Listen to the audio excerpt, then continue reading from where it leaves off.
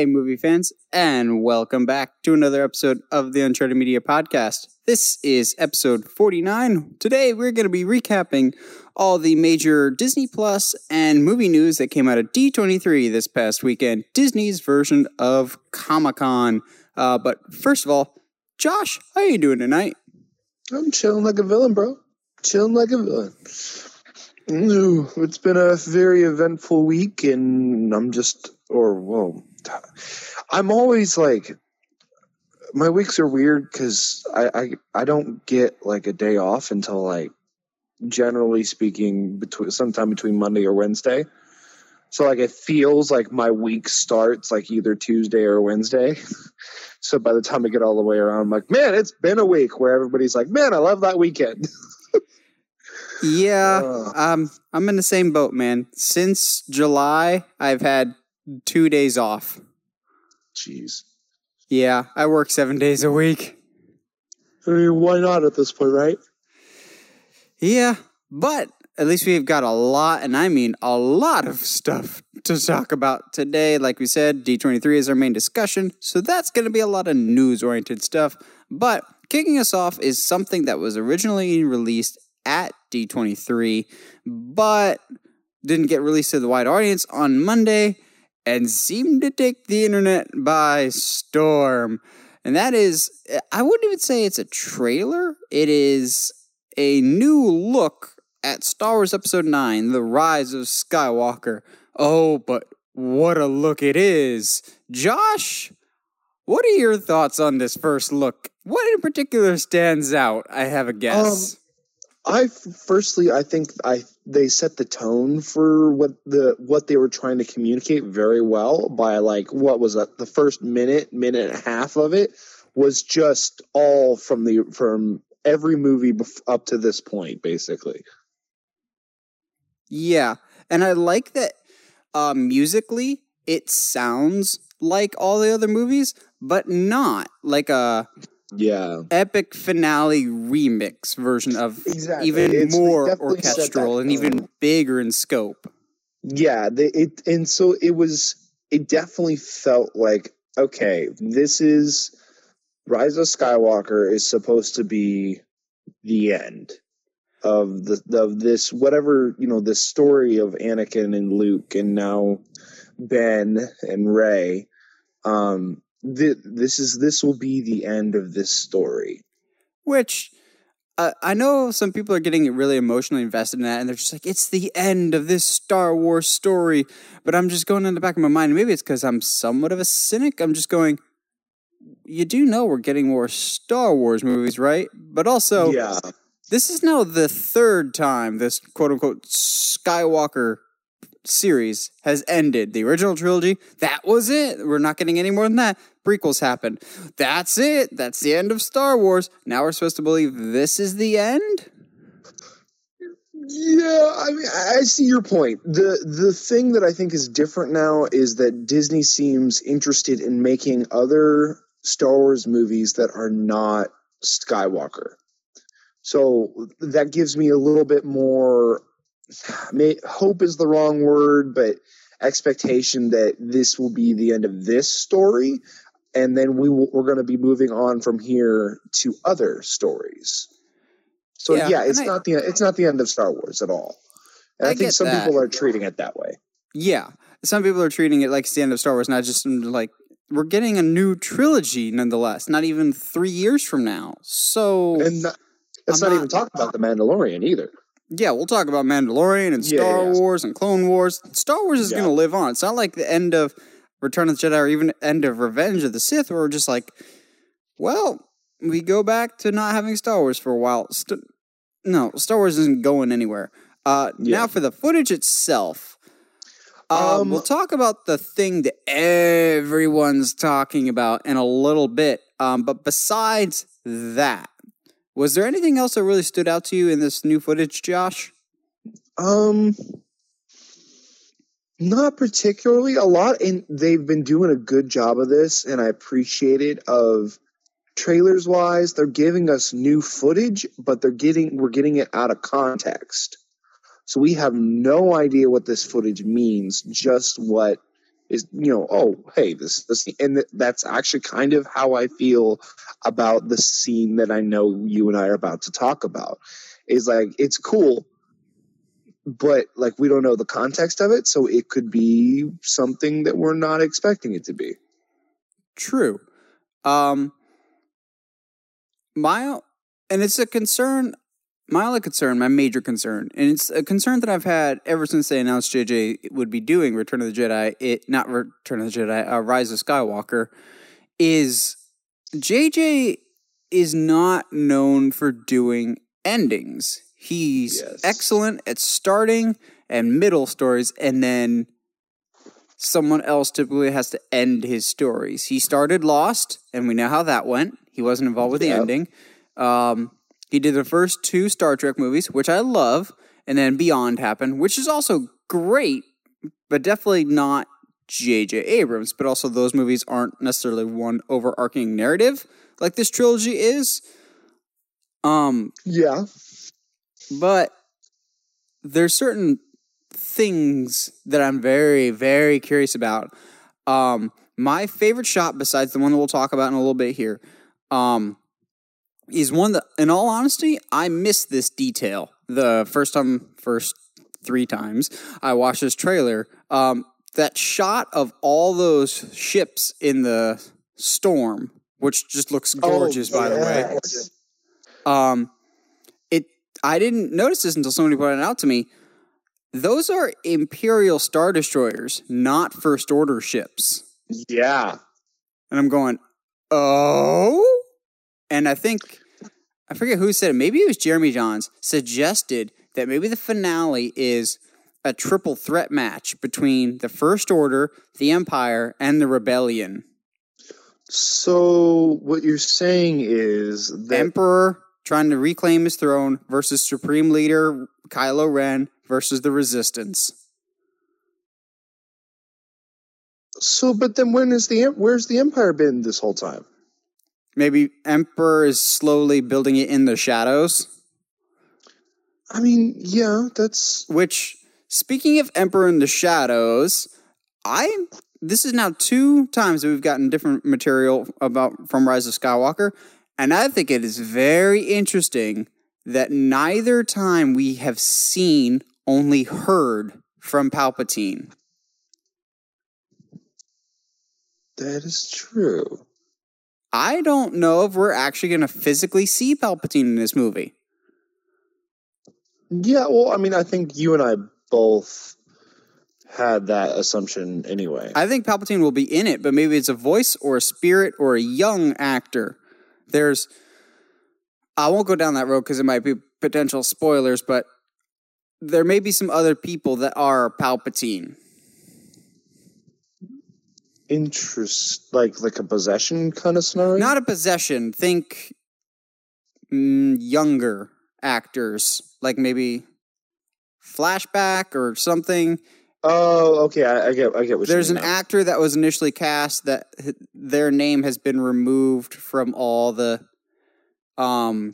like casting sites, so maybe they want to keep that a secret what their role is. I don't know if that's the case. I think it is very telling that we have not physically seen Emperor Palpatine in either of the footage yet. But that could just be they don't want to give it away yet. Which they have done a very good job. Yes, it makes us want to get some answers, especially, as we'll talk about it now, that ending where you see Rey in a dark hooded robe with... Some people are giving it crap already. I think one of the coolest lightsaber designs in a while, honestly. Well, okay, so we always knew, like, if she was to ever make her own lightsaber, I always felt like it would have to be a double blade. Yeah, I have been saying that since The Force Awakens, because she's a better staff fighter than a lightsaber fighter. Exactly, and so why would that not reflect that? Like, why would her lightsaber not reflect her personal fighting style? That's always been how that works. Which I know some people have been making fun of. It's a Swiss Army knife. Yeah, it looks awesome. Like, it just... I think I'm going to go back to my go-to excuse here. I think that Star Wars fans are the worst fans. Which I love that it's the quote-unquote diehard fans that are just like, that's a stupid lightsaber. That wouldn't exist. Actually, they used it in Rebels a few times. The Jedi Guard did. So y'all can shut up now. Yeah, I think the lightsaber looks cool. Actually, my only complaint with it is the blade itself looks kind of thin. I would agree with that. But that would be my only complaint, because like I'm thinking of it. I don't know the technical term. Maybe I can look it up live here in a second. But there is a weapon typically used by Shaolin monks. It's like a 3-piece nunchuck, which I thought would be the way that the blade swings out might be. Hold on.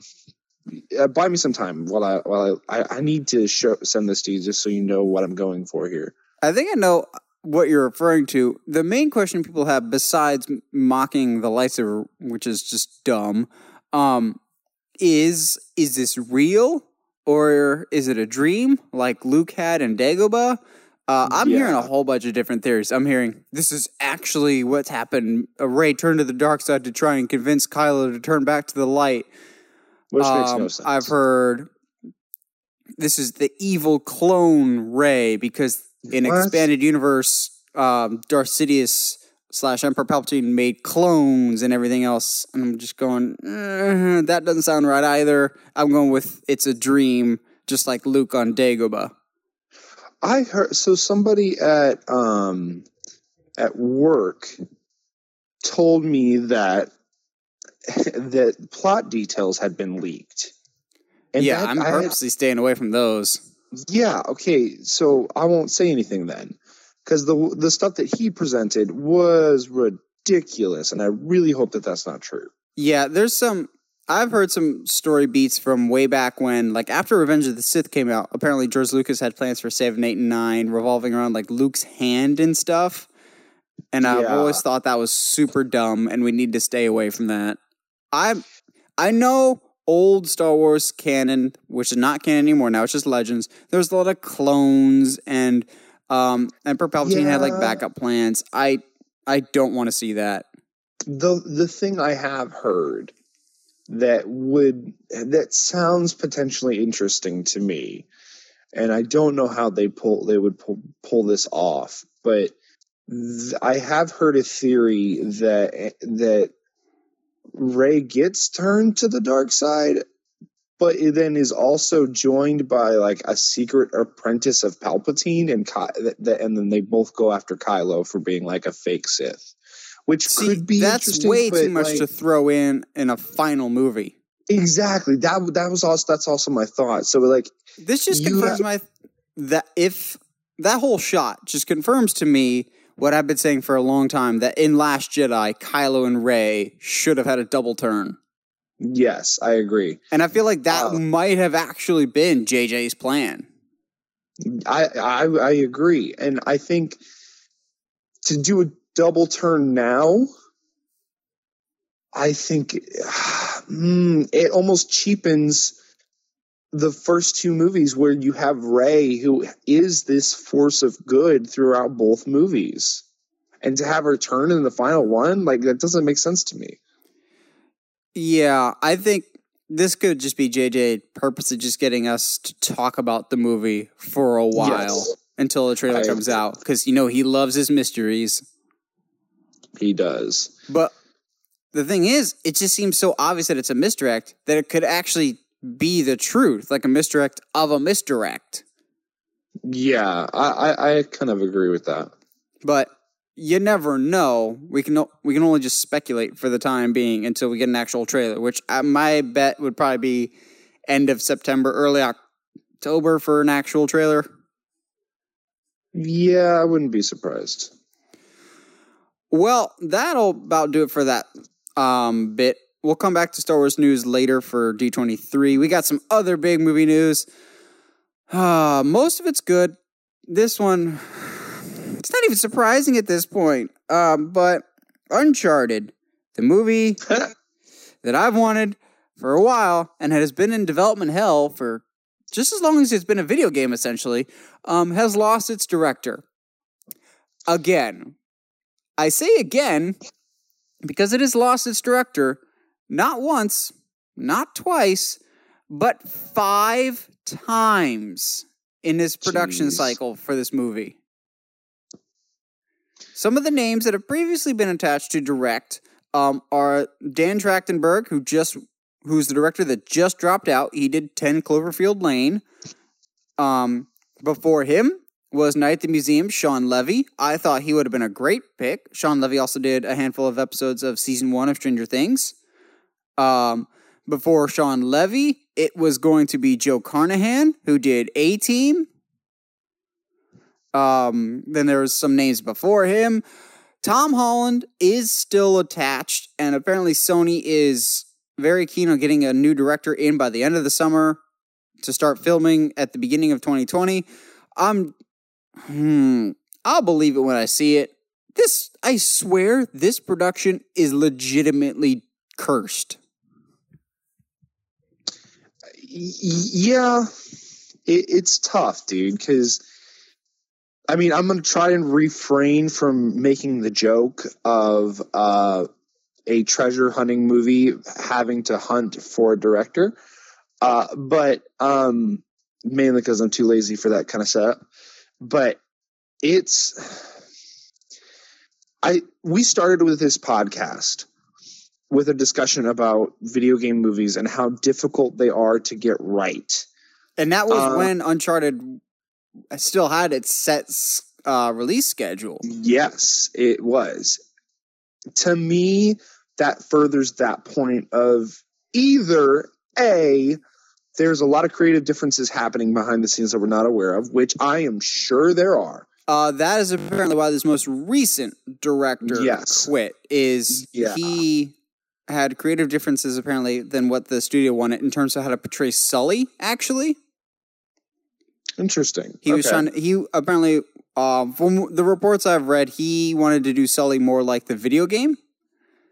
Oh, okay. And so far, the only director that I'm okay with them leaving because of how I heard their story pitch was Joe Carnahan, unfortunately. Because, I love me some A-Team. But what I heard about his story and what he was going to do with Uncharted, I was okay that he departed the project because he was going on record saying, when you play the video games, Uncharted is definitely an R-rated movie. And I'm like, get out of here. I'm like, did we play the same game? There's some language and some violence for sure, but it's definitely a PG-13 movie. Yeah, I'm not going to agree with that one. Sorry. If you are Sony, who do you try and get to do this Uncharted movie? To direct. We already have our leading man for the time being. Who's left? That's a joke, obviously. But who directed National Treasure? Are they busy? Let's just have Nicolas Cage do it. Maybe be Sully, but no, direct. Why not? If he stays on the project, at least the movie will get made. That's my point right here. That I'll just at this point, I'll direct it. I don't care. Well, at this point, Sony's going to make the movie regardless. They just need somebody who's going to fill that spot. So, I don't know. It's just weird. Poor Tom Holland. He's still attached to this movie. But this news comes within the same week as the whole Spider-Man divorce situation. Poor kid. Yeah. He just can't win, man. No, he really cannot. Through no fault of his own at that. It's interesting, to say the least. All right, that should be it for depressing news, at least. Now for some, I would say unexpected, but not necessarily unexpected news. So we haven't talked about The Suicide Squad, or Suicide Squad 2, whatever James Gunn decides to call it. We have some fun casting news. Now, I don't think either of these casting choices are out of left field knowing James Gunn, but I also don't think these will end up being big roles. So first up, we have Nathan Fillion, who joins the cast, who's most known for Firefly, Castle, but he's been in almost every James Gunn movie. He was in Super, which is very underrated. That's a very entertaining movie. He's even in the first Guardians of the Galaxy of when when the Guardians first show up in the kiln, there's that big CGI guy that tries to interrogate Star-Lord, and then Groot sticks his finger up his nose. That was the voice. That was Nathan Fillion. So Nathan Fillion joined Suicide Squad, and then the one that makes me super happy, but I'm not going to say I'm surprised in the slightest, Taika Waititi himself, the Thor Ragnarok director and Korg himself, Taika Waititi, has been added to the cast of the Suicide Squad in an unknown role. Josh, yay! Which one are you more excited for, Nathan Fillion or Taika Waititi? And which one was more surprising to you? For me personally, just because I wasn't aware as much how Waititi and Gunn were connected, that was more surprising because I was aware of how Fillion is in almost everything. I did just have a thought of, I know fan casting has been wanting Nathan Fillion to be Booster Gold for I don't know how long. Oh, no, I want him as Hal Jordan. Oh, I agree, but, hey, maybe this is really this is the opportunity to introduce a character just randomly, and I'm okay with that, honestly, in this kind of outlet. I will say, I don't think either of their characters survive the movie or make it more than a scene or two. Yeah, so they're basically not going to be anybody that is worth it, which is because Taika Waititi is he's directing 2 movies after this, so I don't think he'll be in it for very much. That being said, I really want him to be a comedic role, something that you could kill off quick, but he can make a lot of fun, like a Kite Man or a Pied Piper. If he wasn't cast already with I forget the actor's name, but Polka Dot Man is already in the movie. That could have been good with Taika Waititi, or maybe like a Clock King or a Condiment King. Yeah, any of those utterly ridiculous ones, Taika can make it work. As for those that don't know the connection between James Gunn and Taika, besides the fact that they're both in the MCU, Taika. There's a lot of actors that came to James Gunn's defense after he was let go of Guardians 3 before he was ultimately brought back on. But Taika Waititi was almost the first director to have James Gunn's back. There was some rumor and speculation that Guardians of the Galaxy 3 was actually offered to Taika Waititi, and he turned it down because he said, "This is James Gunn's baby. I don't think anyone should do it but him." So I would not be surprised in the slightest if this was James Gunn remembering his friends and repaying a debt for loyalty. Cool. Yeah, I wouldn't be surprised either. That would be pretty rad. What I also like about this Suicide Squad, though, is with Fillion, with Waititi, this is a big cast.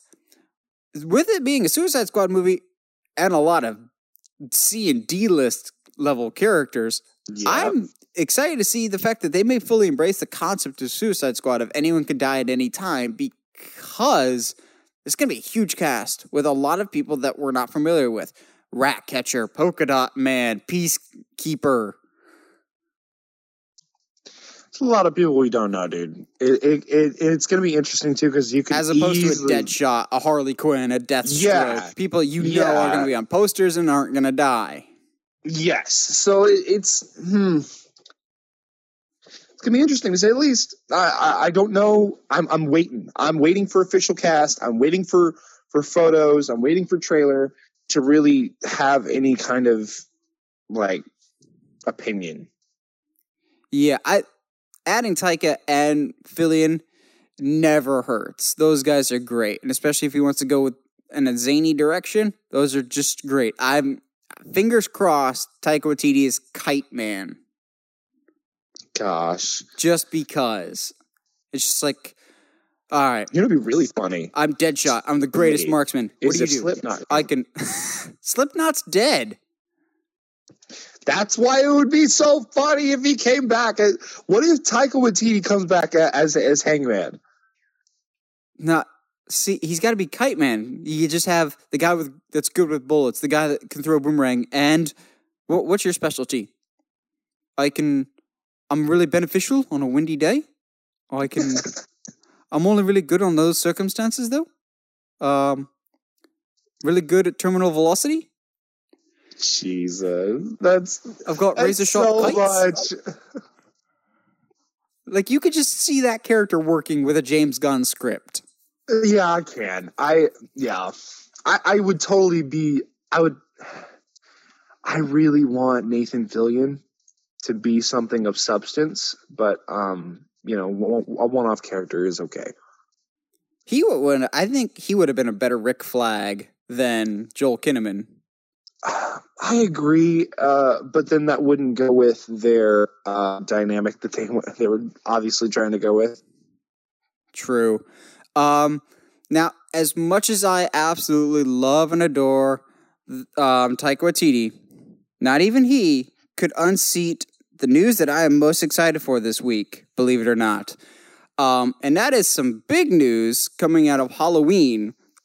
Several big pieces of news. First up, the original director, John Carpenter of the 78 Halloween, also did the music for it. And he did the music for the 2018 Halloween. And it seems like he's going to be sticking around musically, at least, as he's going to be scoring both Halloween Kills and Halloween Ends. So even if the movies are bad, which I highly doubt they will be, I can guarantee the music's going to be great because the Halloween 2018 soundtrack was the best since the original. The music was so good, and I'm so happy to see him come back because musically, except for maybe Alan Howarth, no one knows the series better than John Carpenter from a music perspective.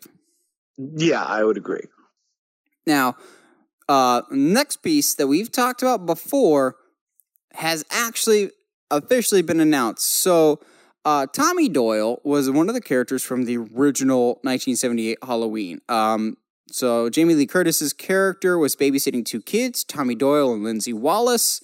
So now, in this new Halloween, we will be getting the return of that little boy, Tommy Doyle, 40 years later, and they just cast him in Anthony Michael Hall, who's one of those actors that you've seen him in stuff, but you don't ever remember his name. Off the bat, he played Mike Engel, the news reporter in The Dark Knight. That's where I know him best from. Yeah.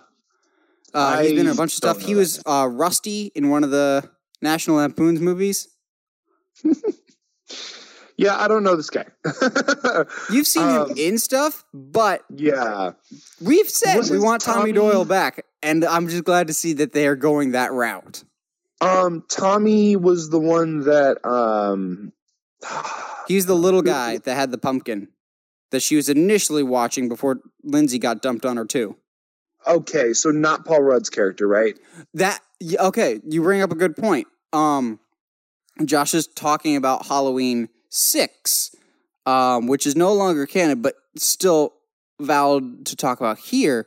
That was the first time we saw an adult, quote-unquote, adult Tommy Doyle, played by then unknown actor Paul Stephen Rudd.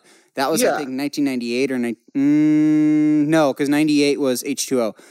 Maybe 96, I believe.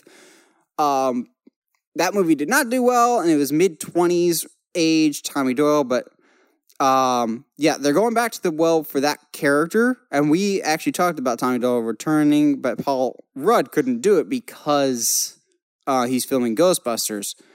I remembered us having that conversation, yeah. Yeah. Also, Paul Rudd hasn't really aged since Halloween 6. It's not his fault he's an alien. So he hasn't aged that much since Halloween 6, so Anthony Michael Hall looks a little bit more like a child of 1978. Yeah, no, I'll give you that. I'm very excited to see Tommy Doyle. It's just nice to bring back that original core story, back some of the characters. For a couple weeks now, I've had a theory. So Danielle Harris played Jamie Lloyd in Halloween 4 and 5, one of the really beloved characters of the Halloween franchise. She was also in the Rob Zombie ones, but she's been on social media really complaining about how she's not in these new Halloween movies, even though she's one of the biggest names in the franchise up until this point. I thought it'd be really, really cool, but she may not be quite old enough yet, if she played adult Lindsay Wallace. Interesting. Okay. Mm-hmm. But that's not confirmed. Tommy Doyle is confirmed, and I'm just happy to see someone else that has survived Michael's onslaught returning for another Halloween movie. However, if some rumors are to be believed to be true, Tommy Doyle and Laurie Strode may not be the only Haddonfield residents that have survived Michael's attacks that is returning for another bout. This is just rumors at this point, but one of the heroes of the very first Halloween, Sheriff Brackett, may be returning, and I am all for that. Really? Okay. The quick fun fact so 2018's Halloween scrapped all the sequels, so it's just the first one and 2018 in this new timeline. Even if you included all the sequels, Sheriff Brackett is actually still alive. He's one of the few main heroes that never died in Halloween, ever. Interesting. Because his daughter is named Annie Brackett, who's killed by Michael in the first one. He just doesn't discover this, though, until the second one, which takes place immediately after the events of the first film. So once he discovers Annie has died, he leaves Haddonfield and retires to Florida. So that way when Loomis shows up in Halloween 4, he asks where Brackett is, and one of the detectives say, oh, he retired and he moved to Florida years ago. So Brackett actually is one of the only heroes, if not the only hero, that we know of in the Halloween universe that never died. And I believe that actor is still alive. I would very much like to see Brackett come back. Yeah, I think at this point, now that we've kind of established that this is, kind of a different story in a sense, than all the sequels that are now non-canon, it would be interesting to bring back characters and it's almost the same scenario as when they excommunicated the extended universe for Star Wars. I was just thinking the exact same thing, of pick and choose the pieces that you want. Exactly. Like, okay, yes, so all this stuff doesn't matter anymore. However, we can still bring these characters back and mold them into the canon universe. Exactly. Like, a theory that I've had is in the new Halloween, they've said that Laurie has been married 2 times. And I've thought for a while it would be a great nod to the sequels if one of the people that she was married to was Ben Tramer, and one of them was Jimmy the Orderly, who was mentioned and helped her out in the second Halloween. And then Ben Tramer's the guy that she had a love interest with in the original, but died in the second one. So, in this new timeline, both those guys are alive. And I would like to see both of them reintroduced in this new world, kind of just expanding the Halloween lore and giving a nice tip of the hat to diehard fans. Yeah, absolutely. And I'm always down for a tip of the hat. Oh, especially for the hardcore fans. Sticking with horror for at least a little bit more, a movie that I've been super hyped, and now I'm even more excited for, is Blumhouse's upcoming remake of The Invisible Man, directed by Leigh Whannell. Now, as much as I've been excited for it, I'm even more excited because now we get it 2 weeks early, coming out February 28th, 2020. So this movie is soon. This is awesome to me because this is a ringing endorsement from Blumhouse in my eyes. Yeah, so because that was going to be my question: is this a good thing? Because to me, that they're done filming. They just finished filming about 2 weeks ago. Yeah, has there been other instances of a company moving a movie up because they have that much faith in it? Maleficent just got moved up. It was supposed to come out next year, I think. Huh. But also, I don't think I have very much faith in Maleficent. But yeah, every once in a while, you'll see a studio move up a movie.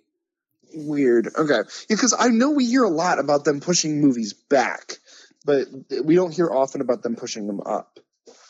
But yeah, no, man, it's especially coming from Blumhouse. I think this does lend to the effect that maybe Blumhouse thinks they've got something really good on their hands and they can't wait to share it. And looking at the team involved, I've thought for a while that they they do have something. I've said it since they announced their project and announced who all is attached to it. Be on the lookout for The Invisible Man next year because it very well may be the top contender for best horror movie coming out that year. I'll put that on record.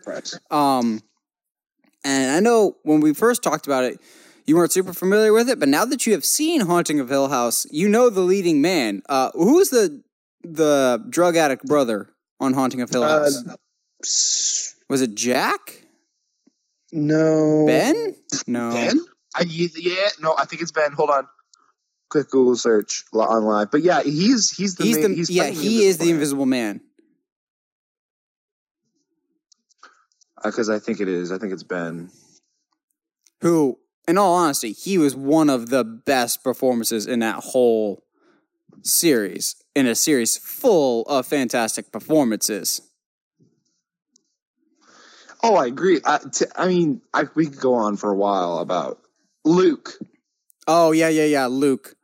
Yeah, Luke is the main... For those of you who have seen Haunting of Hill House, Luke is going to be the Invisible Man, and I'm very much down for that.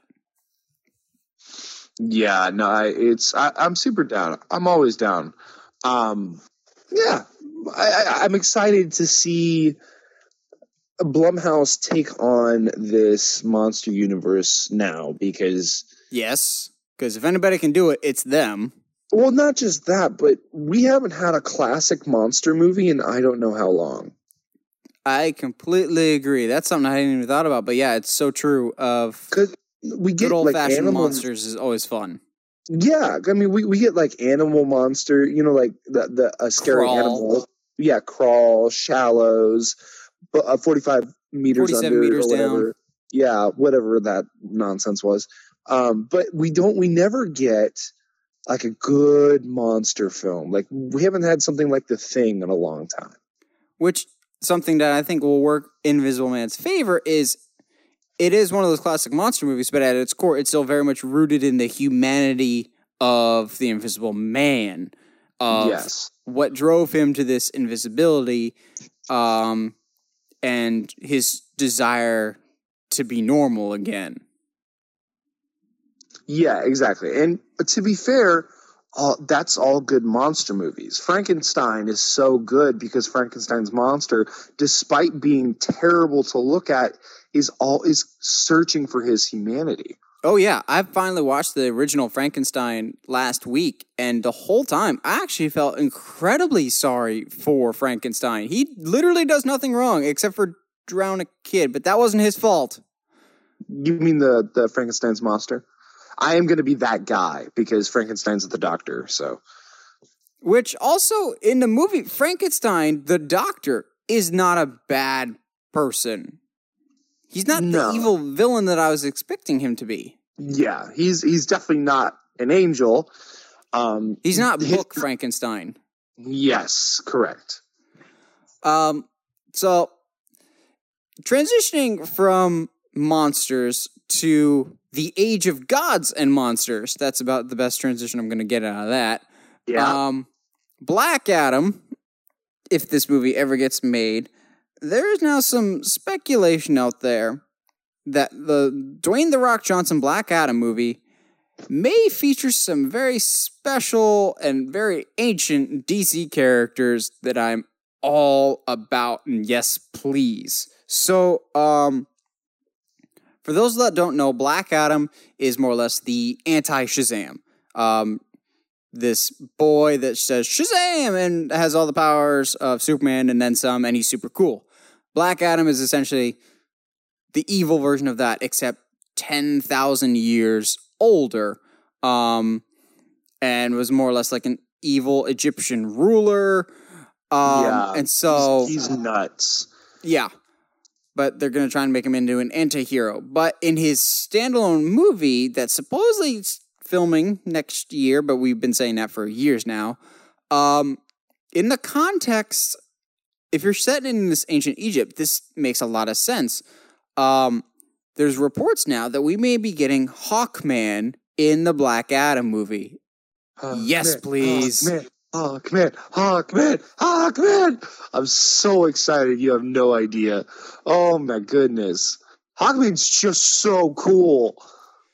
But from a storytelling perspective, it's not a leap to put Hawkman in the Black Adam movie. Like, if you put Superman in, it doesn't really make sense. Why would Superman be in 10,000 BC Egypt? Hawkman, on the other hand, has lived for thousands upon thousands of years and always comes back in a different person's body over time. Yes. He makes a lot of sense. Yeah, and that it also depends on which version of Hawkman you're going to subscribe to. Because don't do the Hawkwoman and Hawkman, aren't they technically aliens? Yeah, from Thanagar. Yeah. So we'll see what happens, man. I don't really care at this point because that is the Hawkman is one of the only things that Marvel will not have over us. There's something else. Now, this is just my theory. I think there's another character that if Hawkman doesn't show up, this character might, who's currently being rumored. Again, it's just a rumor that they may show up in the next Wonder Woman. But if they don't show up in Wonder Woman, I feel pretty confident he'll show up in Black Adam. Nabu. Also known as Dr. Fate. Okay, I was like, I know Nabu, I know that name. But yeah, no, that would, honestly, I wouldn't be surprised if he shows up. Dr. Fate, I think, makes even more sense than Hawkman. So for those that don't know, and this is going completely over your head, Dr. Fate is somewhat like Doctor Strange, except think old, ancient Egyptian magic. I mean, technically speaking, Dr. Fate is just the helmet, isn't he? Yes, so Doctor Strange learns his magic over time by being a good student. Dr. Fate, all the power is in the helmet of fate. So whoever wears the helmet becomes Dr. Fate and inherits the spirit of this ancient Egyptian spirit called Nabu, who is somewhat neutral. He's like a chaotic neutral.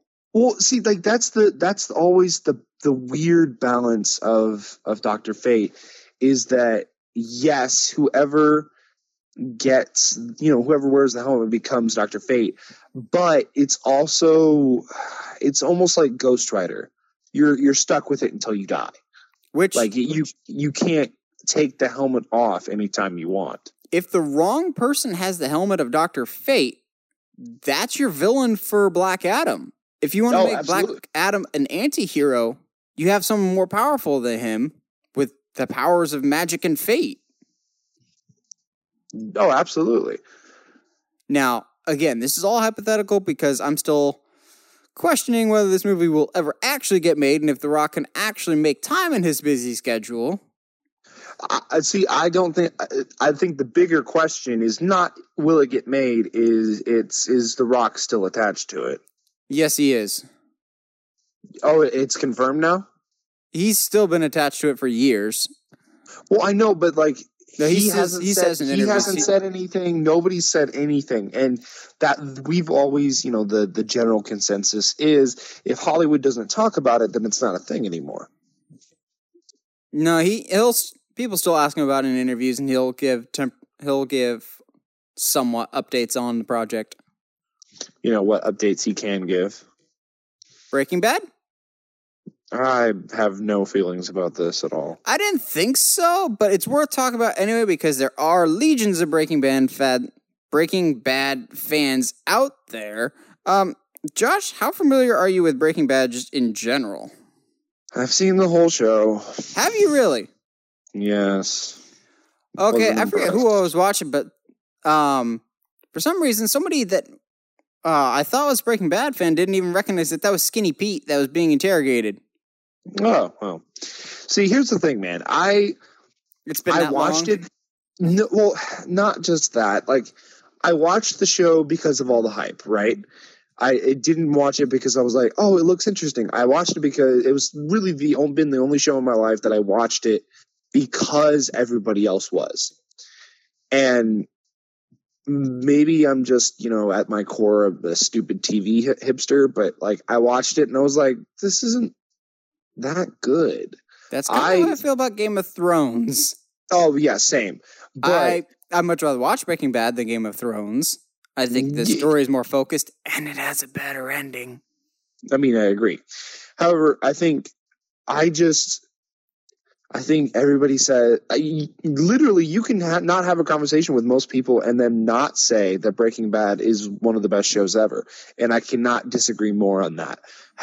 But regardless, I don't know, man. You still have those controversial opinions on Friends. that it's actually not that great of a show? Yeah, I think that's the hill you have to die on more than the Breaking Bad thing. I mean, I agree. But I agree. what we're talking about this week is we're getting a Breaking Bad movie. We've known that for some time now. But the real surprise is it's filmed, it's done, and we have our trailer because it's dropping in October. Like, what? it's a whirlwind of, okay, talk about a secret filming project. So the trailer in question clearly sets the stage that this movie will take place after the events of the show. So it's more or less just a slow zoom in on a character known as Stinky Pete. Not Stinky Pete. That's a very different movie. Toy Story 2 combines with Breaking Bad. Skinny Pete, not Stinky Pete. Skinny Pete, who used to hang out with Aaron Paul's character named Jesse. So they're interrogating Skinny Pete, about Jesse, who used to make drugs with Heisenberg, Walter White. So they're interrogating him, just going, where is he? Where is he? And he's like, even if I knew, I wouldn't tell you, but I don't know where he is. And that's essentially all the trailer is. That being said, as someone that has seen all of Breaking Bad, I know I'll be checking it out. As someone that's been out of the Breaking Bad realm for a little bit, what did you think of the trailer, Josh? I don't care. I'm sorry. I could not be more indifferent to this than I already am. I'm so sorry. Will you watch any of it? Maybe. See, like, it's weird because these days you can't even say. Maybe if it's on TV, I'll watch it. It's on But Netflix. Yeah. Which I think Netflix is a better choice than theatrically. Oh yeah, I don't think anybody would see this in the theater. Well, okay, I'm not going to say that, but I don't know. Like, maybe if I run out of other things to watch, which I mean that could happen. Now at Disney Plus, you're not going to run out of things to watch. That's true. Because that's that. Well, I was just going through the list of shows I'm trying to watch because I'm watching Mindhunter right now. I need to catch up on Young Justice. I need to catch up on Doom Patrol. Titans is coming out. I wouldn't say you need to, but make sure you have a refresher for Titans before next week. No, exactly. I'll watch it just for completionist's sake. I hope they don't just shoehorn Bryan Cranston's Walter White into it somehow of, surprise, he's not dead. We all know he's not dead. Okay, if the guns didn't do it, the cancer sure did. If the cancer's real. True. That's always something that people have pointed out, but I think it is. Yeah, I know. Trust me, I watched the show, and I was just like, I don't get it, so... I'm that weird guy that my favorite moment of Breaking Bad is when he tosses the pizza on the roof. And it stays there. Yeah. Well, that'll about do it for non-D23 related news. As we said, our discussion is the D23 panels. So, before we get into that, Josh, you got a sponsor for us this week? I've been really bad at sponsors lately, guys. I'm really sorry. I'm going to go with KT Tape. I think we've done KT Tape before, but this stuff legitimately holds you together.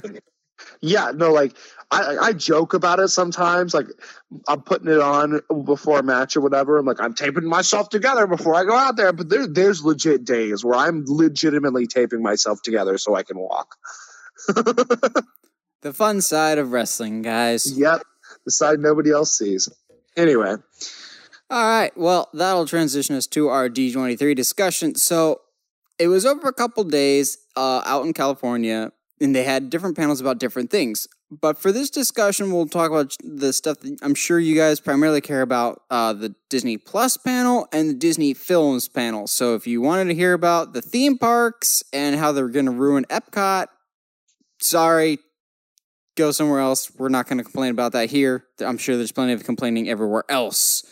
But first up, we'll talk about the Disney Plus part of it, because I think this was the panel that was a lot better and presented a lot of interesting information going forward. You could tell that this was the focus for Disney going forward, more so than the films. But also we needed some of this information because Disney Plus is right around the corner at November 12th, and I am very excited. Yeah. So they're differentiating themselves from Netflix really quick right off the bat by instead of releasing whenever they have a new show, they will not be releasing it all at once like Netflix does. Of here's all of season 3 of Stranger Things. They will be following the model some other streaming services have already been utilizing, like DC Universe, and they'll be releasing a new episode every week for their shows, which I think is a much better strategy because look at Netflix of Stranger Things, by far their most popular show. It drops July 4th. Everyone's done talking about it by July 11th. Whereas The Mandalorian, if that's coming out November 12th, the show won't end until maybe, mid-January? By then, you will have 2 months to build your audience for that finale and start getting word of mouth.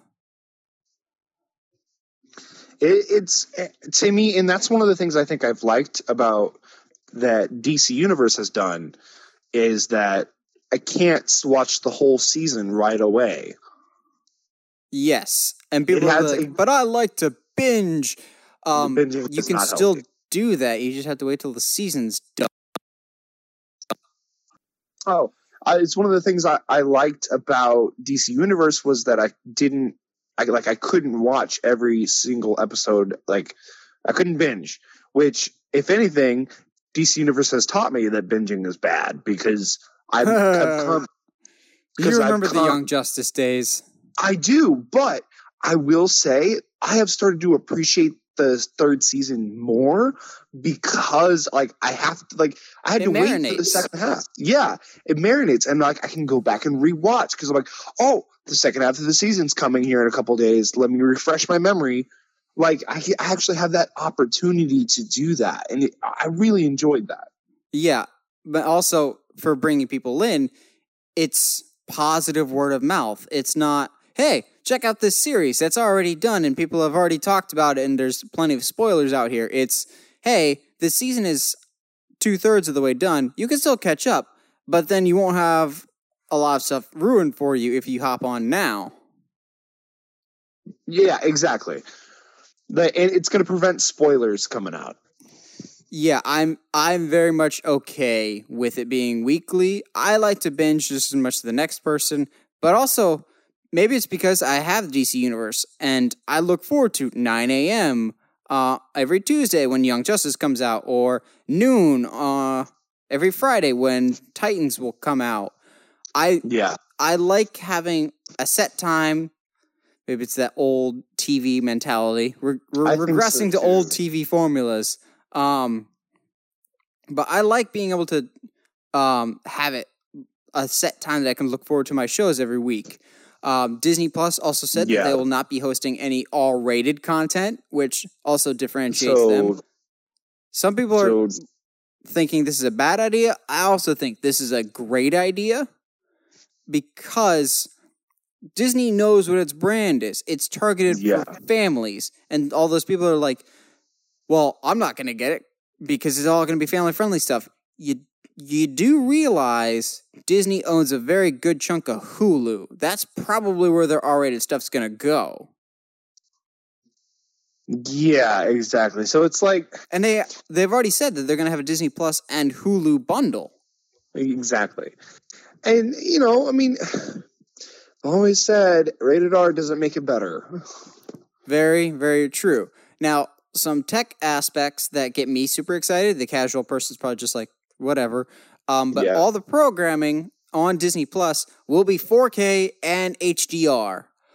Oh, nice. Yes. So maximum picture quality. They also said Dolby Vision as well. So like top picture quality, offline download. Yes. They're gonna make sure it's the best possible viewing experience. And as someone that still collects physical media, this is a pretty big nail in the coffin that it's gonna be disappearing soon. Because you get physical media because you don't have to worry about internet speeds. Yes. But like offline play that has been the one thing that like a lot of apps haven't done, like Hulu, like I know DC Network. Universe. Yeah, dude. Every time that they send me a notification of like, "Hey, what can we do better?" That is what I send offline in. downloads. And they've improved the search function, which is good. But yeah, anyway, that's a whole other that's a whole other side tangent. More people need to do offline downloads. Yes, YouTube's got a good way of doing it. I like how YouTube has their offline downloads. Which quick side tangent for those of you who remember YouTube Red / YouTube Premium, that's all but dead. The YouTube has said starting September 24th, any of the YouTube original series, Cobra Kai, will now be available for everyone. Just if you don't have YouTube Red, you'll have to get it with commercials. Oh, darn. So, Josh, catch up on Cobra Kai. You'll really love it. I have no excuse now. All right, add that to the list. But going back to Disney Plus, as someone that is a video person, I'm very much happy that it's coming in 4K. I've made the switch to 4K rather recently, and it's hard to go back to that. Yeah, go back to anything less than that. So to hear that they're going to be doing that off the bat, great. Yes. They've said on day one they'll have all the Pixar movies, which we already kind of knew. We saw the opening day lineup, if you will. However, they did say all the Disney Channel shows and movies will be coming within the first calendar year. So if it's not there opening day, it'll be there within at least a year. So the question is, they say all Disney Channel shows and movies. Does that include Disney XD? Well, yeah, that was going to be my question. Even Stevens. How far back are we going? And like how how thorough is this going to be? Disney Channel is not as old as you think it is. So, I mean, I remember watching Disney Channel when I was in I want to say a little before middle school. But yeah, I think Disney, the proper Disney Channel itself that you and I grew up on, that may have been an early to mid 90s creation. Fair. It wasn't around in the 70s or 80s, so. Yeah, fair. But yeah, within a calendar year, we'll get the Even Stevens movie. We better get Famous Jet Jackson. Or somebody shared on Facebook that was like, oh, if that's there, Disney's taking all my money. If it has Out of the Box or PB&J Otter. Screw that. Give me Buzz Lightyear of Star Command and the Tarzan TV show, and I am sold. Yeah, if they have Buzz Lightyear of Star Command, it's going to be very hard to get me out of the house. I actually might cry. I won't lie to you. Yeah, that's a show that still holds up, and I remember every word of the opening theme song to this day. And just you can't find it anywhere. YouTube.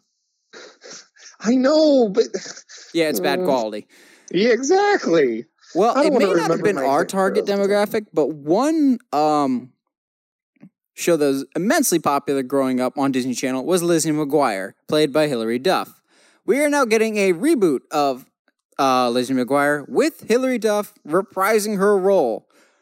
Again, not the target demographic, but that's pretty cool. And if you grew up with Lizzie McGuire, I'm sure you're super excited right now. Well, Disney's doing this thing because Raven has a show now too. Where's my Even Stevens with Shia LaBeouf? Yeah, well, because they did. Is it Boy Meets World? Yes, Girl Meets World. Yeah, they did that, and then they did the Raven show. So it feels natural to do Lizzie McGuire. Where's Corey in the House 2? No, go away. I have to have my Corey in the House joke. No, you don't. With time, I realized Corey in the House is one of the worst Disney Channel shows ever made. Oh, dude, it's terrible. It's so bad. Now, they also announced some more original content besides Lizzie McGuire reboot. One that I didn't see you get a lot of press, primarily because it got overshadowed by like The Mandalorian and other stuff, is one that sounds relatively interesting called Encore, hosted by Kristen Bell. So what will happen on this show is Kristen Bell will take a group of theater kids that performed a play when they were in high school and finds them in their normal lives like 20 years later, and she brings them back to redo the play, essentially. Yeah. I'm like, that's a really interesting concept. I'd give that show a try. That sounds really interesting. Of not just, hey, reuniting your class 20 years later. It's reuniting your class to do the same production that we did before. Of, do we still have what we had back then? Well, not just that, but like there's times that I look back at the plays that I did in high school, and I wish I could go back and do a better job. You know what? And I'm not saying like that's the feel going into this, but like I can see people being like, you know, hey, like it's been 10 years. I've been in the industry for 10 years. Like I've learned so much more. I wonder what I could bring to the character by doing it again now. Exactly. Or if you're me, you don't call Dorothy Dude in The Wizard of Oz. What? Why not? That sounds like a great idea. Yeah, I accidentally called Dorothy Dude. So proud. Yep. If anybody's going to do it, it's going to be me. And I'll be perfectly honest, the next announcement for the Disney Plus panel is one of the things, besides The Mandalorian, this is the number 2 thing that I'm looking for, primarily because it's the closest thing. Obi-Wan's not actually in production yet, so I'll be excited once it's in production. I'm excited for Mandalorian, but then I'm excited for The World According to Jeff Goldblum. Yes. Oh my goodness. Did you see the trailer for it? No, I haven't. I've just been so busy. I haven't had a chance to go. But I think I saw a graphic for it or something. And I'm just, you know what? This is like, it feels like if Bill Nye was just hanging out with you at the airport. And was sane? And was sane, yes. But like, you were just like, hey, yeah, let's talk about stuff. But even then, it's not like Jeff Goldblum knows anything that he's talking about. It's literally, hey, I don't know what I'm talking about. Let's learn something together. Where does denim come from? Let's learn about tattoos. Oh, and dude. If anybody's zany and weird enough to make it work, it's Jeff Goldblum. Yes. It reminds me a lot of like Mike Rowe's Dirty Jobs. Yes. Of just like... That was fantastic. Of like, let me discover something. Like a little bit of that mixed with like Dine-In Drivers and Dives with Guy Fieri, of just like kind of this, I'm your host. I don't know what's going to happen. Let's learn something today type of thing. Yeah. And I'm really excited for that, actually. And the fact that Jeff Goldblum just makes everything better. Oh, yeah. Really quick side note. I know you interacted with it on my Facebook, but that you said learning something together, and I thought of that the video I posted of the new Blue's Clues. Okay, we are allowed to take a quick timeout of, guys, if you have not seen it, the 2 original hosts of Blue's Clues more or less officially passed the torch to the new guy, and my heart has never been so full. It was so masterfully done. Oh my goodness. Like, if you ever want to know how a show can successfully hand the torch to the next generation, that is how you do it. Like, as soon as Steve was like, hey, can I talk to my friend out there? I was like, oh, don't you do it, Steve. Don't you do this to me. Oh, and so like too, the cool thing for me was like I did a lot of background information, like research on Steve when he disappeared off from the show, and like just to find like where he went, and just so I know how much the show matters to him, and for him to come back was like a really big deal. So it was just cool, a really cool little moment, and I just thought about that when we were talking about. I hope they make more occasional cameos. Yes. Not overstaying their welcome, so Josh can do his thing, but yes, who seems like a really cool dude. Yeah, he seems like a good replacement for Steve. Getting back to Disney Plus, what if Steve never left Blue's Clues? But speaking of what if, That's the animated series that we're getting on Disney Plus. More or less taking a look at the different Marvel movies and seeing what if things were different by changing just one thing. So like the pilot episode, I believe it's the pilot episode, or at least one of the episodes will be, what if Sharon Carter got the super soldier serum, which is incredibly hard to say, instead of Steve Rogers? We got some first looks at that, which unfortunately weren't released to the public. But what we did find out is there are going to be 23 episodes of this show. One episode for every MCU movie. Yes. Nice. So they're doing it off of each the MCU movie then? Yes. That would be the assumption, I suppose. Yes. Hmm. I'm very much looking forward to the possibilities of this. Of like, what if Thanos succeeded at the end of Endgame? What if Thor wasn't worthy in Thor? Yeah. Or what if Iron Man 2 was good? Now, this hasn't been confirmed yet, but there is some early rumors and speculation that one of the episodes may be Marvel Zombies. Ooh, let's go. Which is something that fans have wanted for a while. We got a slight taste of it in Spider-Man Far From Home, but it is exactly how it sounds. All the Marvel heroes and villains turn into zombies. I mean, why not at this point, right? It just gets me thinking about, like, what are some cool what-ifs for each Marvel movie? I didn't think we'd get this many episodes, but the fact that we're getting one dedicated episode per movie, that's a great idea. And since it's animated, there's more. The cast is coming back to voice their respective characters. Well, yeah, there's that, and they can do more with these stories. Yes. Is there anyone without knowing what the what if scenarios will be? Is there any movies in particular that you're looking forward to seeing? Let me think. You could go do Civil War and say, what if Bucky didn't kill Stark's parents?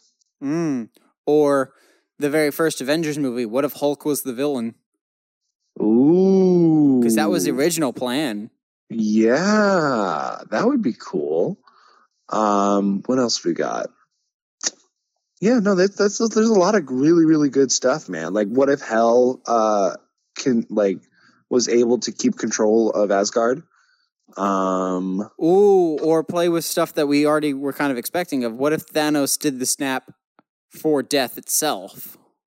Yeah, but if death was more involved, yeah. There's a lot of kind of stuff. There's a lot of cool possibilities that this show can go.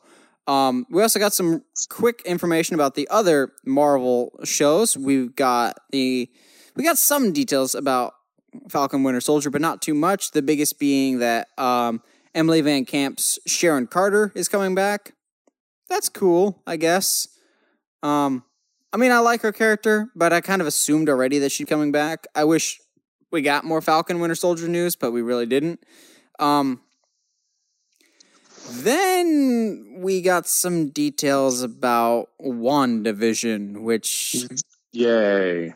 I've already been on the fence, but after what I've read from the panel, my interest kind of took a nosedive, if I'm being perfectly honest. So, yeah. The creators of the show have described it as half MCU adventure, half sitcom. And as soon as they said sitcom, I'm going, uh-oh. Yay. But then it gets better. Kat Dennings, who's most known for Two Broke Girls, but she was also Darcy in the first two Thor movies, will be reprising her role as Darcy for WandaVision. I hate that role for her. Oh my goodness. And Randall Park from Ant-Man and the Wasp, Asian Jim from The Office, will be reprising his role in WandaVision. And I'm just going, what are we doing here, guys? What's the point? Yeah, as soon as they said Kat Dennings, I was like, oh no. Because this is going to be hard for me to say, but if there's an MCU character that I hate more than Natalie Portman's Jane Foster, it's Kat Dennings' Darcy. She's so like she's She such was like a okay in the first one, but even then, she was a little overplayed, and then especially in the Dark World. she's literally one of the reasons I hate the Dark World. Her character's just frustratingly annoying and doesn't really have a purpose to exist in the MCU. Yeah, it's I But have so many my issues. my curiosity hasn't been fully tanked for the project yet, primarily because we know it's going to be a tie into Doctor Strange in the Multiverse of Madness. So maybe it's her coping with the fact that Vision's actually dead, so she creates this her own reality that she can live in, that everyone's just fine and dandy and nothing ever dies here, because she never really has got over the death of Quicksilver. So do not be surprised at all if Aaron Taylor Johnson returns as Quicksilver for this show. I'm putting it on record now. So you're saying she's powerful enough to give herself her own reality, or are you saying that Yes, she maybe she has like a psychotic break? both. Okay. Of like, she lives in this sitcom, which as soon as they said that, I just think, McGann from Young Justice. I can see that. Hello, Megan. Just like I can that. see that. However, a detail that I've missed almost entirely, but gives me at least a little bit of hope, is the teaser picture shows them kind of living in an idyllic like 1950s world, and it's Paul Bettany, not the Vision. Like he looks like a human, and she looks like she's in typical 1950s gear, but their shadow in the background is the silhouette of them in gear, with him still in the stone in his head. But she has a headpiece. Ooh. That the silhouette looks awfully familiar to her comic appearance. That would be cool. Because, as you pointed out before, she really hasn't gone by the name Scarlet Witch yet. She's just Wanda Maximoff. Exactly. She's never really explored her powers either. Yeah, so She, this could be the opening for that.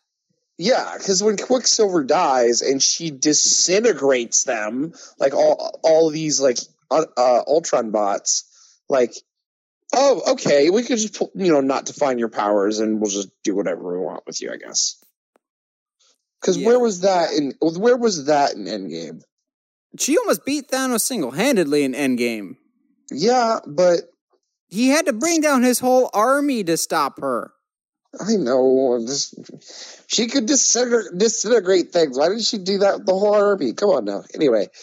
Okay. This is what you get when you don't define someone's powers. True. And last up for the Marvel announcements were 3 shows that if you told me to pick 3 Marvel characters to get their own Disney Plus shows, never in a million years would I have guessed these 3. We were getting a She-Hulk, a Moon Knight, and a Miss Marvel series all on Disney Plus. I think this is great.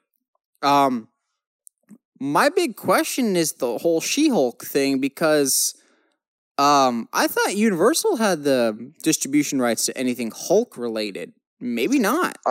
Well, She-Hulk is her own. She-Hulk is her own animal.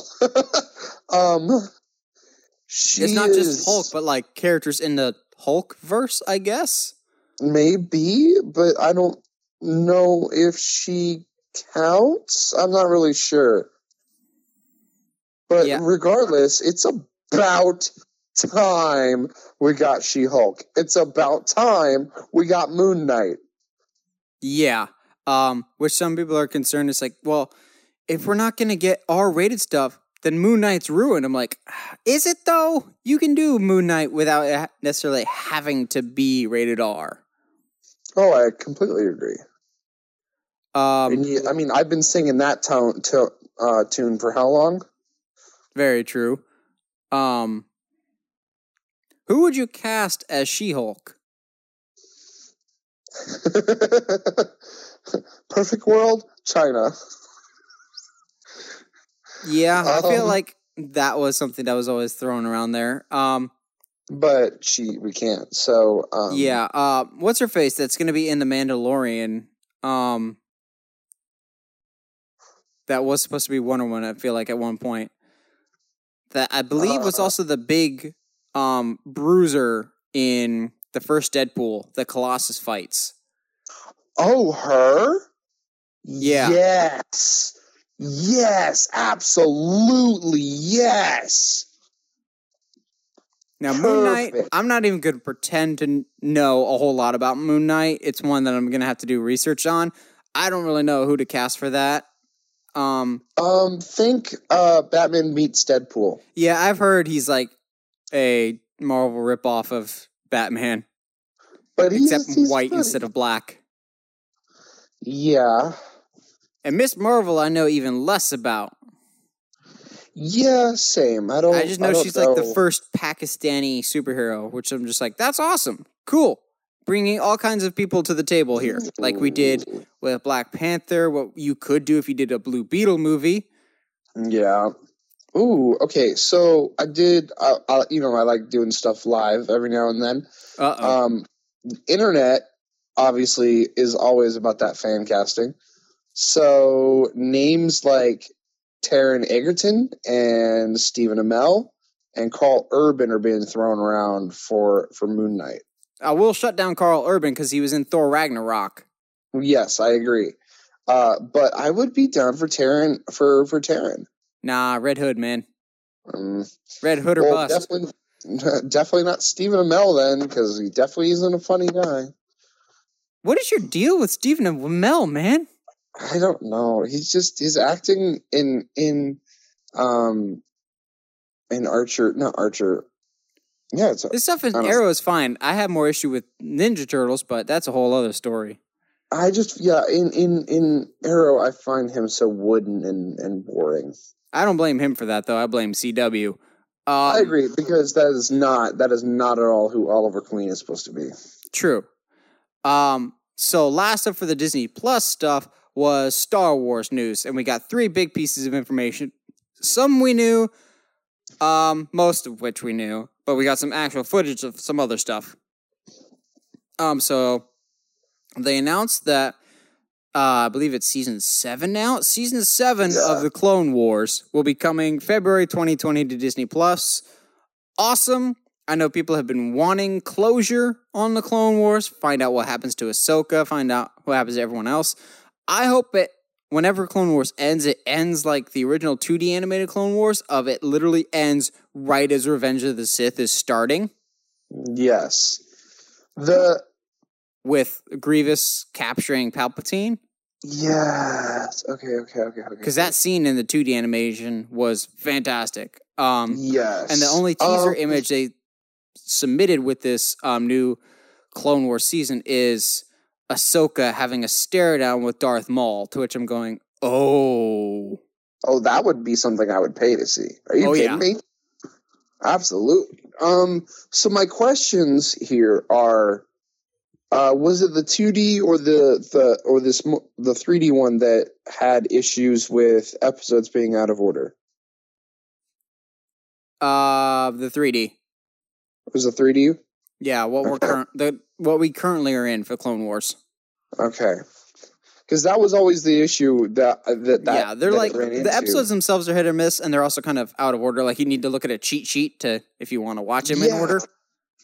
Which, yes, I would like to watch them in order, please. But which I never understood. I never ever understood that thinking of presenting a TV show in that way. But whatever. It would be interesting. So I've seen bits and pieces of the Clone Wars. I'll probably watch the whole thing once it's on Disney Plus. It's good. It's a good show. Don't get me wrong. Yeah, and I've heard it is. My dad has seen the whole thing. He attests to it. Yeah, and I think having watched that and seeing the relationship between Ahsoka and Anakin grow, it makes Rebels kind of a little bit more emotionally impactful.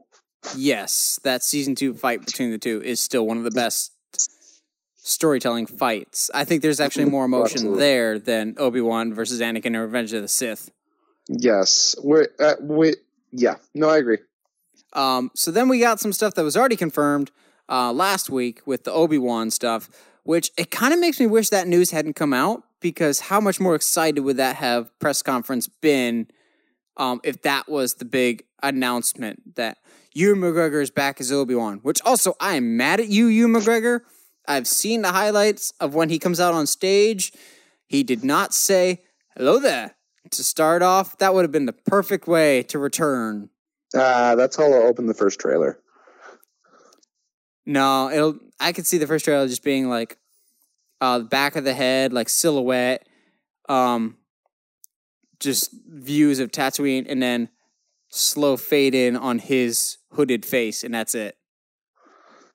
I would hope for a little bit more. Or just some narration, just like old Ben or something like that.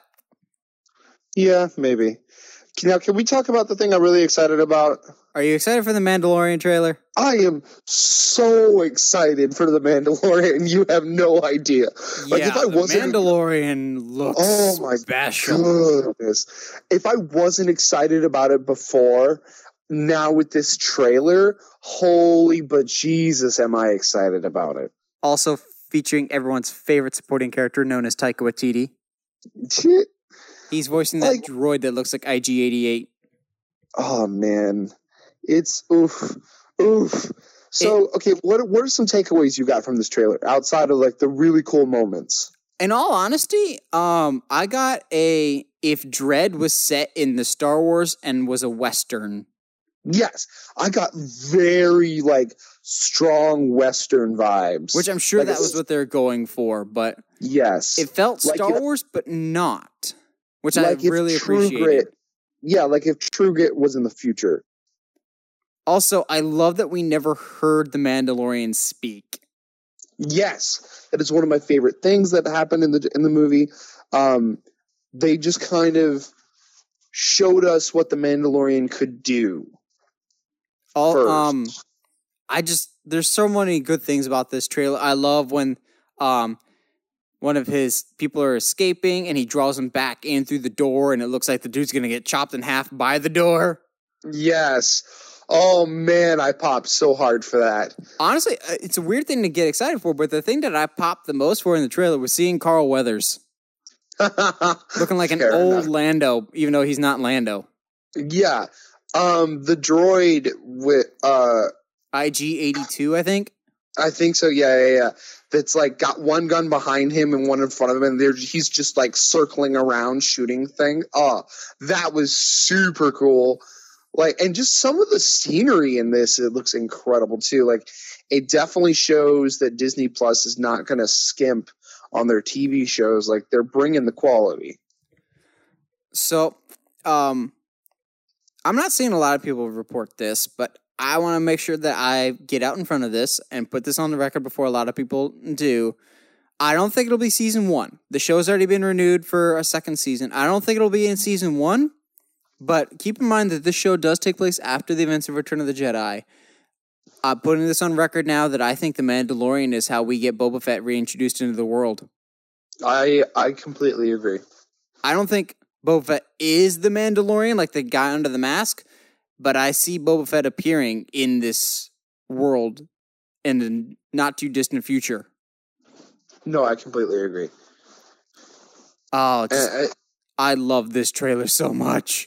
Oh, dude, it just does so much for me. Like, it's not like mature audiences only, like hard R, but it's definitely, you can clearly tell it is a show not aimed for kids. It is targeted for adults. Not like inappropriate for kids, but this is going to be a darker Star Wars show, and I like that. Yeah, I agree. It's going to be something a little bit more intense. Which is great. That's totally, it is Star Wars after all. Yes. And like, honestly, if we get like a shot of a bunch of bounty hunters riding horses like at each other in a battle, like that'll just complete the whole Western idea, and that's all I need, you know? Or just imagine the end of season 1, the tease for next season is the Mandalorian opens a chest and it reveals either Jango Fett's blaster or Boba Fett's backpack. Ooh. Or he delivers a chest to a tavern, and like Return of the Force Awakens.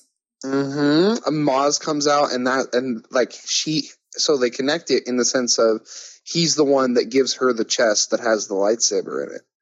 Or because he's a Mandalorian already, one of the big artifacts that's important to the Mandalorian people, the Darksaber. Ooh, okay. Because you saw Sabine have it a couple times in Star Wars Rebels. I would very much be okay with seeing a live-action version of a Darksaber. Oh, yeah. Or just any, vibro blades would be cool, too. That being said, we can wait for a Darksaber to season 2. If there's not a single lightsaber in this show, I'm fine with that. Oh, absolutely. No lightsabers, please. There shouldn't have been lightsabers in Solo, but there was. Well, that's what I was saying. That's why I was saying vibro blades, because then you can give, bounty hunters and gangsters another kind of bladed weapon that's not a lightsaber. True.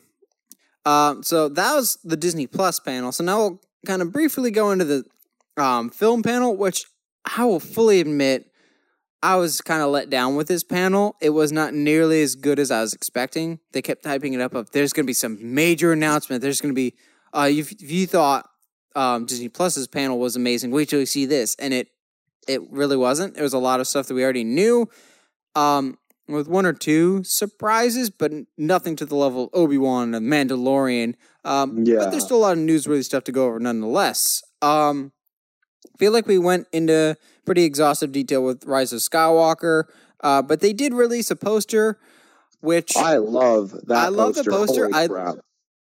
I love that people are making fun of it for the Palpatine in the background, because the Palpatine, people found out that it's actually a picture of a toy and not the actual Palpatine. But yeah, great. I love the poster. I think it looks fantastic. Yes, it's actually drastically different too. What a normal Star Wars poster would be. Yeah, I don't think that'll be the final one. I'm holding out hope that we get a nice Drew Struzan one closer to the movie's release, like we have with Force Awakens, with Last Jedi. I just like those classic looking Star Wars posters. I have all three on my wall. I think you almost have to now, because every movie up to this point has had one. And hopefully, once this movie's done, we get a nice compilation poster of all 9 movies. That would be cool too. So yeah, that was the Star Wars panel was very, very short. They just brought the cast out, showed the footage that was released on Monday. It was kind of weird. That was disappointing. Marvel was even more disappointing. They really did not did not bring their A game, and maybe the whole Spider-Man thing kind of threw off some of the announcement plans they may have had, but they did not want to talk anything about Spider-Man. You could tell that was the big elephant in the room. The only real big Marvel announcements was Black Panther 2 officially got announced, and it's coming May 2022, but we kind of knew that. They just said it's Black Panther 2. They did say it will have a subtitle, but they didn't say what it was. Fingers crossed that it's still going to be the rumored title of Black Panther 2 Kingdoms. That would be Wakanda, and then Namor, who got referenced in Endgame. Oh, true. Holy crap. But I don't... that being that close to the release of Aquaman 2, I don't know if they want to go down the Atlantis route. Yeah, that if you don't want, because I know DC and Marvel are definitely trying to not look like they're copying each other. But it's going to be difficult now once we get closer, more and more into their backstories. Yeah. So leading up to the event, we had heard that Kit Harington from Game of Thrones may be cast in the MCU. Well, that officially got confirmed at D23 as he was added to the already expansive cast of the Eternals as a character called Black Knight. Some people were super excited. I am so completely indifferent, it's not even funny. So Black Knight is one of those characters I never thought would ever exist on a movie screen. I know nothing about this character, and I know very, very little. The first comics I ever had were some that my uncle gave me, some Avengers comics that he gave me. And in one of them, Black Knight is in it, and he's like riding like a black version of Pegasus while they fight like some intergalactic being or whatever. And it's like, don't get me wrong, it's a cool character. It just like when you have characters like Iron Man and Captain America and Hulk and having a guy ride a big Pegasus like horse feels a little weird.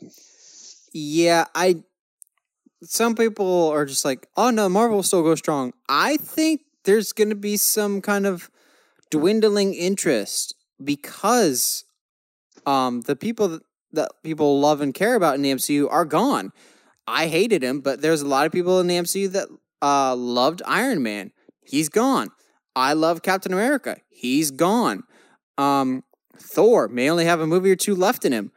And to be honest, the newer characters, except for Spider-Man, I don't care about as much. Doctor Strange is cool, but he's not nearly on the same level as Iron Man or Cap or Thor. Yeah. Scarlet Witch is cool, but she's no Black Widow. Yeah. And I'm sure maybe now that they have a spotlight, they'll show the rise of the occasion, but the Eternals, some people are saying, comparing it to the original Guardians of the Galaxy. We never heard of Guardians of the Galaxy before, but we all ended up really liking that. And I'm just like, I hope that's true. But I'm so indifferent about the whole Eternals project, maybe because I don't know anything about it, but I don't know. Nothing I'm hearing about it, and maybe I just need a trailer, some official pictures, but nothing I've heard about so far has got me super excited for it. And the whole Kit Harington casting is just so meh to me, because maybe it's just because I've seen him in only Game of Thrones, and I know I'm going to get some flack for this. I think he was really just not that great in Game of Thrones.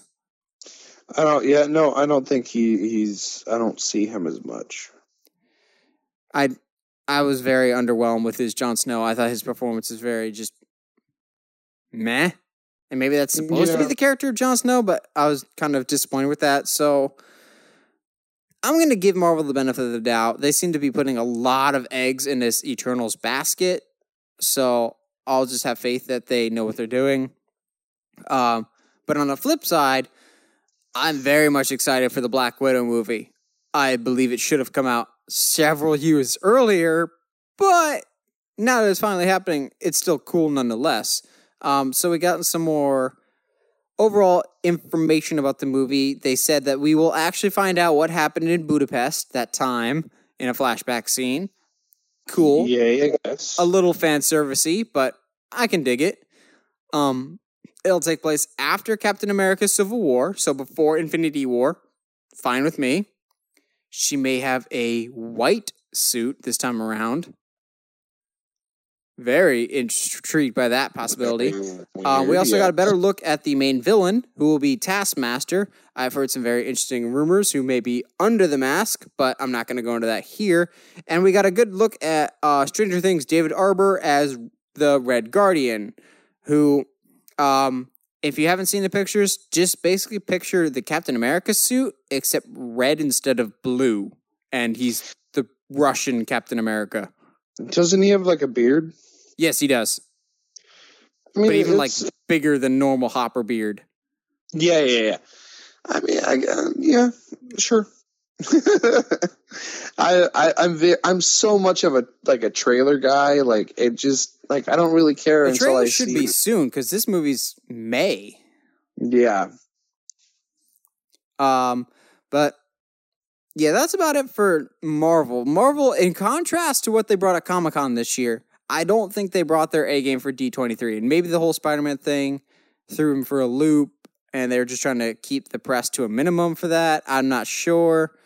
Then they segued it to some of their live-action stuff. So they briefly talked about Jungle Cruise, which has wrap filming. It's actually done. It feels like that movie has been in production forever. But that movie's done. They talked briefly about Maleficent. Nothing too big there. And then they dropped the first official look at Emma Stone as Cruella de Vil in the upcoming Cruella de Vil spinoff movie. I still think this is a horrible idea. But in terms of look, Emma Stone looks pretty good as Cruella de Vil. Oh, yeah. Like, the look alone. Like, I would love to see her in this. It's supposed to be like 70s punk rock is how they described it. Yeah, like, I can barely tell it's Emma. And we said a few weeks back that she's one of our favorite actresses today. They've said it will be set in the 70s. That being said, I'm still having a really hard time getting on board with this because you're making a spin-off movie about a woman that skins puppies. And trying to make her relatable. Are you kidding me? Yeah. It doesn't. It's why, to me, like, Maleficent hasn't really worked. Yeah. And the box office projections for the second Maleficent aren't very pretty. I will say that. But yeah, we'll never understand these Disney villain spin-off movies, but they keep making them. But I'm willing to see what direction they go. I like Emma Stone a lot. I like the look that they're going for this. But again, skins puppies for coats. How are you going to make a movie out of that? Without making it 101 Dalmatians.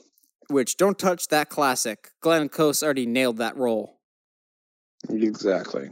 So then they segued it into talking about Pixar. So they talked about two of their upcoming movies with Onward and Soul.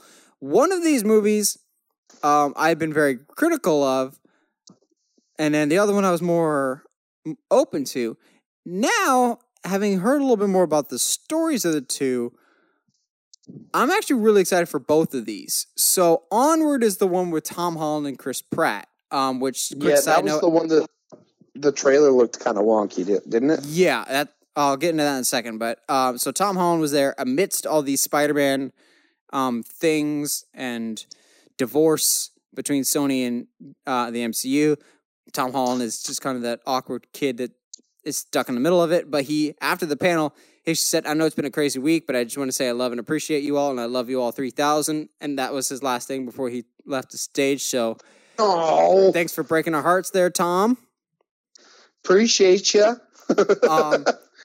But he and Chris Pratt are going to be playing brothers who, the story details that we learned are these two brothers recently lost their father. And so they're trying to find this magic wand that can bring their father back.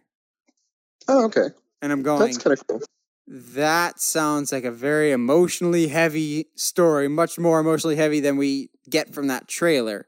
And so apparently they get like half the spell right. So they get their father's lower half, and they're on a mission to get his upper half. Weird, but okay. Which I can imagine that being the butt of a lot of jokes. Get out of here.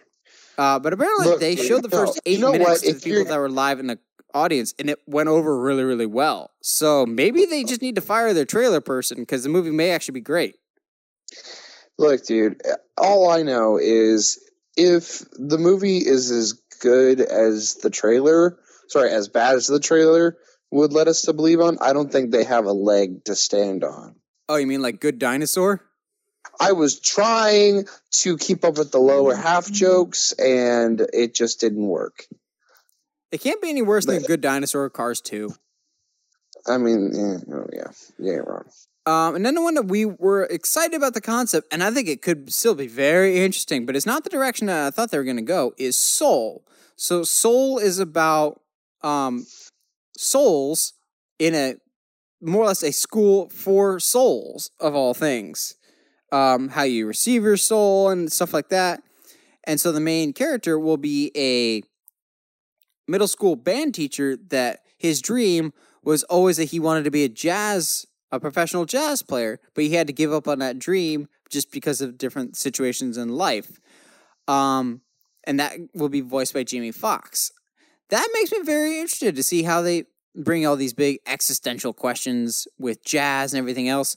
But the big thing that I'm scratching my head with, but also, okay, I'm here for this, is the music for this movie will be done by Nine Inch Nails, Trent Reznor, and Atticus Ross. Okay, cool. Yeah, that's fine. Everything's fine.